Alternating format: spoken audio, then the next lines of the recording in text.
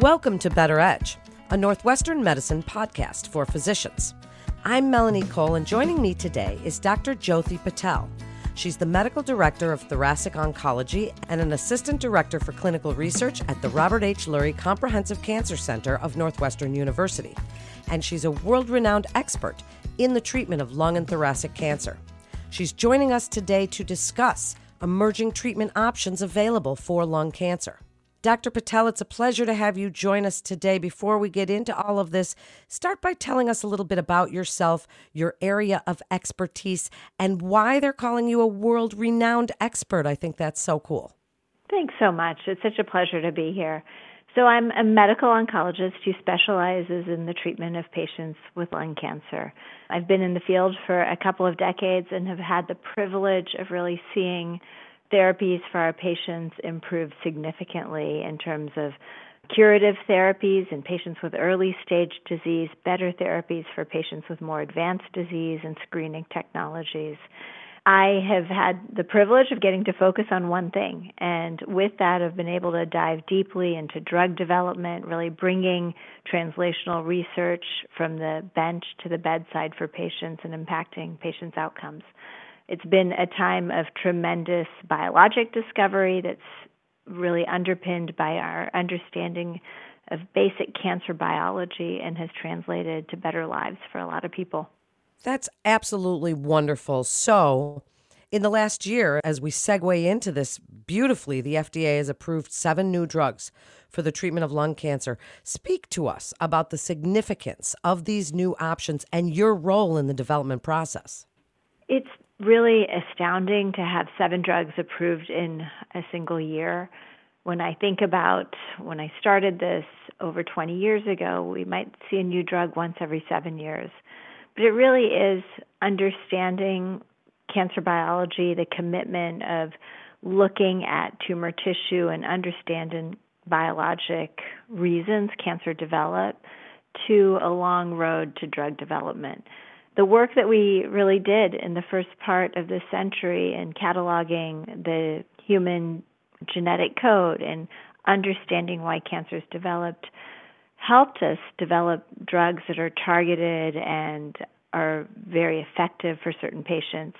I think that's been the greatest tale in the early part of this century, is that we've learned about targeted therapies that hit particular aberrations in cancer and cause profound responses.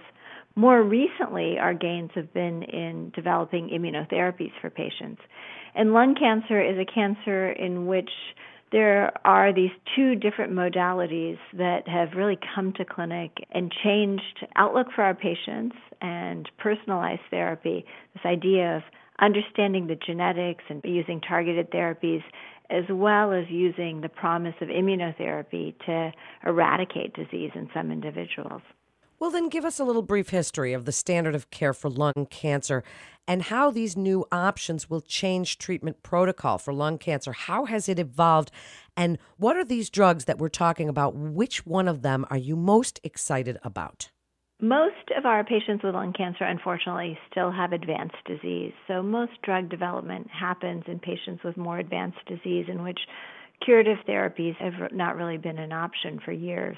When we look back even a decade ago, we'd offer patients chemotherapy, and the chemotherapy could be really effective, but it was one size fits all. We didn't really understand the nuances of different kinds of cancer.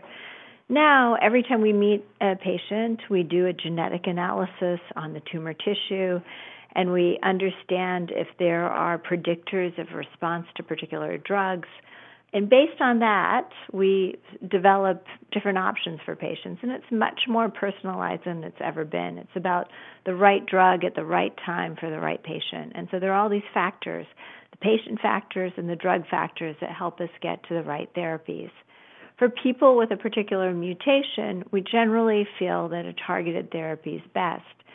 And some of these targets may occur in 1 or 2% of all people, but we've found that since lung cancer is so common, it affects over 200,000 people every year in the United States alone, even a tumor type that might be in 2% of people has a profound impact. It's a huge number, thousands of patients that we would interact with in a lifetime. And these drugs such as 2 new drugs that block a fusion protein called RET have been approved this year in the United States. These drugs cause tumors to shrink in the vast majority of individuals and keep them at bay for much longer than we had ever hoped. The other piece is immunotherapy, and that's really harnessing one's own immune system to fight the cancer. I think that's what's really been exciting, is that in some patients who had progressive disease, we've seen tumors melt away for a long time with few toxicities. How to marry both of these strategies as we look forward, I think, is the area that I'm most excited about. How can we really see these durable tumor remissions in patients? So what are the next steps then? What are some future directions for this work? Give us a little blueprint of what you see or hope to see happening in the next few years. We've made considerable inroads in the treatment of patients, but I think we still have a lot of work in predicting how to de-intensify or intensify treatments. So that may be that we are overtreating some individuals, that maybe their cancer is particularly sensitive to one intervention like immunotherapy. Do they also need radiation and chemotherapy? I don't think we know that yet. Or are there times in which we're giving a targeted therapy and there's some cells that we can't detect on CT scans that are becoming resistant? And is there a way to intensify therapy to treat those cancer cells at a very low level? The world I look for is, again, personalization along the spectrum. So not just at the time of diagnosis, but throughout the treatment trajectory. We're doing things like doing blood-based biopsies to look at circulating tumor cells and fragments of DNA that now impact our decision-making. It would be so great if we could do this more often and to understand resistance before anything becomes clinically detectable, so to preserve really good quality of life and minimal disease and really back to function for many of our patients.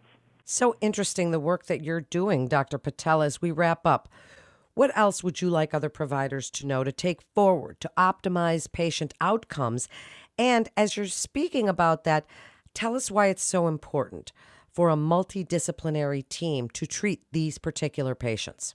So as patients are living longer and doing better, we know that all of our gains are the result of clinical research. And so understanding that participating in clinical research at diagnosis is so important. It's not looking for a clinical trial after multiple treatments.